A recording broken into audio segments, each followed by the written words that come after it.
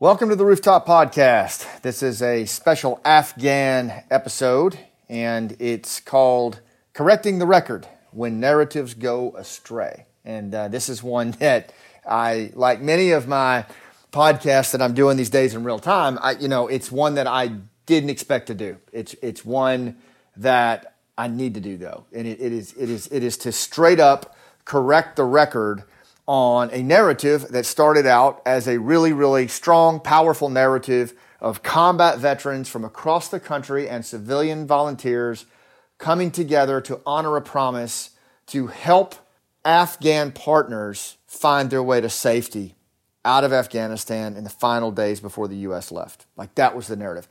Combat veterans coming into the arena to help honor the promise. And the thing is, it was done remote. It was done with cell phones. It was done using chat options in open source apps. It was not done in country. It was, by design. It was never intended to be done in country. Now, that said, there were people who went into country. People like Tim Kennedy, former Special Forces guy from my old group, 7th Group. Great guy. Different thing, just a different thing altogether. He went there for a different thing altogether, and somehow and then the other thing was people just assumed when they read James Meek ABC article or other initial accounts of these combat veterans in Task Force Pineapple assisting their partnered Afghans, they just assumed that Americans kitted up and got on the ground, and that's how it got done. And now what's happened is it's all over the media that Pineapple Express or Task Force Pineapple dispatched former commandos into the city to rescue these people. And it's just not true. Like it's just not true. And then some people say, well, but it's like a cool story. So who cares? I'm like, I care, because that's not what happened. And this narrative is about Americans coming together for the first time in a very, very long time to honor a promise led by thousands of combat veterans who stepped up, got on the phones with their Afghan friends, and became shepherds for them, became their eyes and ears, helped them realize that they weren't alone. But guess who the real heroes were? The real heroes were those Afghan commandos. The real heroes were those young girls from the soccer team. The real heroes were mothers carrying their little 6-month-old infants through crowds of 30,000 people. The real heroes were Afghan special forces and Afghan interpreters who gathered up young teenagers who were separated from their parents and helped them wade through sewage-infested canals to find their way to freedom. Do you see what I mean? They're the heroes. They're the ones that were on the ground doing the deal. Americans departed Afghanistan. Now, granted, there were some other heroes too. There were American heroes on the other side of that wall. Make no mistake. Make no mistake. Those Marines who fell, all of the combat troops that went into Kabul International Airport, absolutely.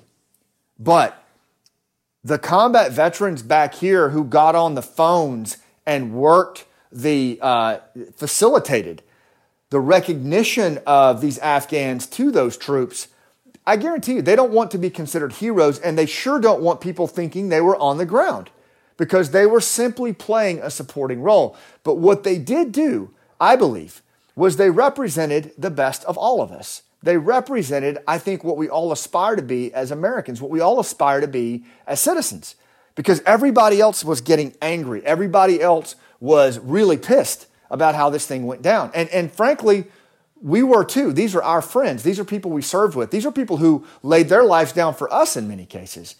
But the thing is, there was no room for that. There was no time for that, right? The hours were limited. So these men and women got on the phones, got on their chat rooms, and started working the connections they have and helping to guide these Afghan partners to places where they might gain entry. Let me tell you what I mean by that. Let me just get really clear about the essence of Pineapple, because it's all over the place, and I just want to be super truthful about it, right? The The essence of it is a State Department email that goes out to an Afghan family that says, please come to the Kabul International Airport for flight out of Afghanistan in response to your special immigrant visa. We will need you to be at the airfield in 30 minutes. 30 minutes. Like, how are you going to navigate your way through Taliban-infested checkpoints and 30,000 people in 30 minutes? With a family, with a young toddler, with 78-year-old parents, right? You're not. And that's the role these shepherds played. That's the role these combat veterans played. And they were fine to play it. They were great at it because they what? They knew who these people were, they knew where they were, and they trusted them. And if you lay that up against anybody else in country at that time, you're probably not going to find that. That was the value proposition that these men and women played, these shepherds. But they don't want to be, assigned to some false narrative that they were in country, because they weren't. The people in country were the Afghans themselves and the combat soldiers that went there on the other side of the wire. They were the participants in the arena. But those combat veterans who volunteered, who were the shepherds, whether they were from Task Force Dunkirk, whether they were from Team America, whether they were from Pineapple, or just any unnamed effort, they played a significant role in helping boost their morale and guide these Afghan partners through some very, very sticky terrain. And what it represents is the best in all of us, but it needs to represent the truth. And that's clear in the record. That's why I wanted to do this. I hope that you will share this widely.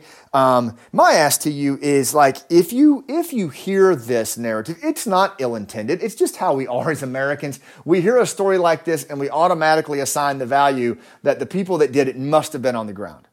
But I think it's actually a testament to the friendship and the trust and, frankly, the skill sets of these very seasoned combat veterans who were able to literally affect the threat indirectly using long-range communications, right? This is what Green Berets and other special operators have been doing for decades.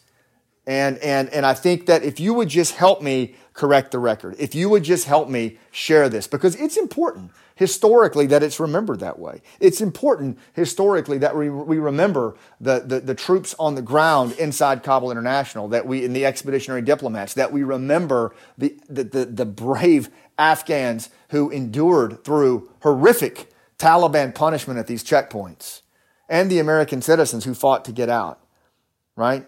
They are the ones who actually were moving on the ground along with our military on the other side. But the combat veterans, we were in support for that. And it's important to know. It's important that history tells the story that way. It's important to me, and I know it's important to the men and women that I've talked to, because this narrative is not about the people that were on the phone. It's about how we came together and what we did to honor a promise. It's what our kids noticed, and it's what we'll be remembered for as a society. So we got to tell the story right. So please help me do that. If you see that, please correct the record. Because you know what? I like the story the way it happened. And I think most people will too.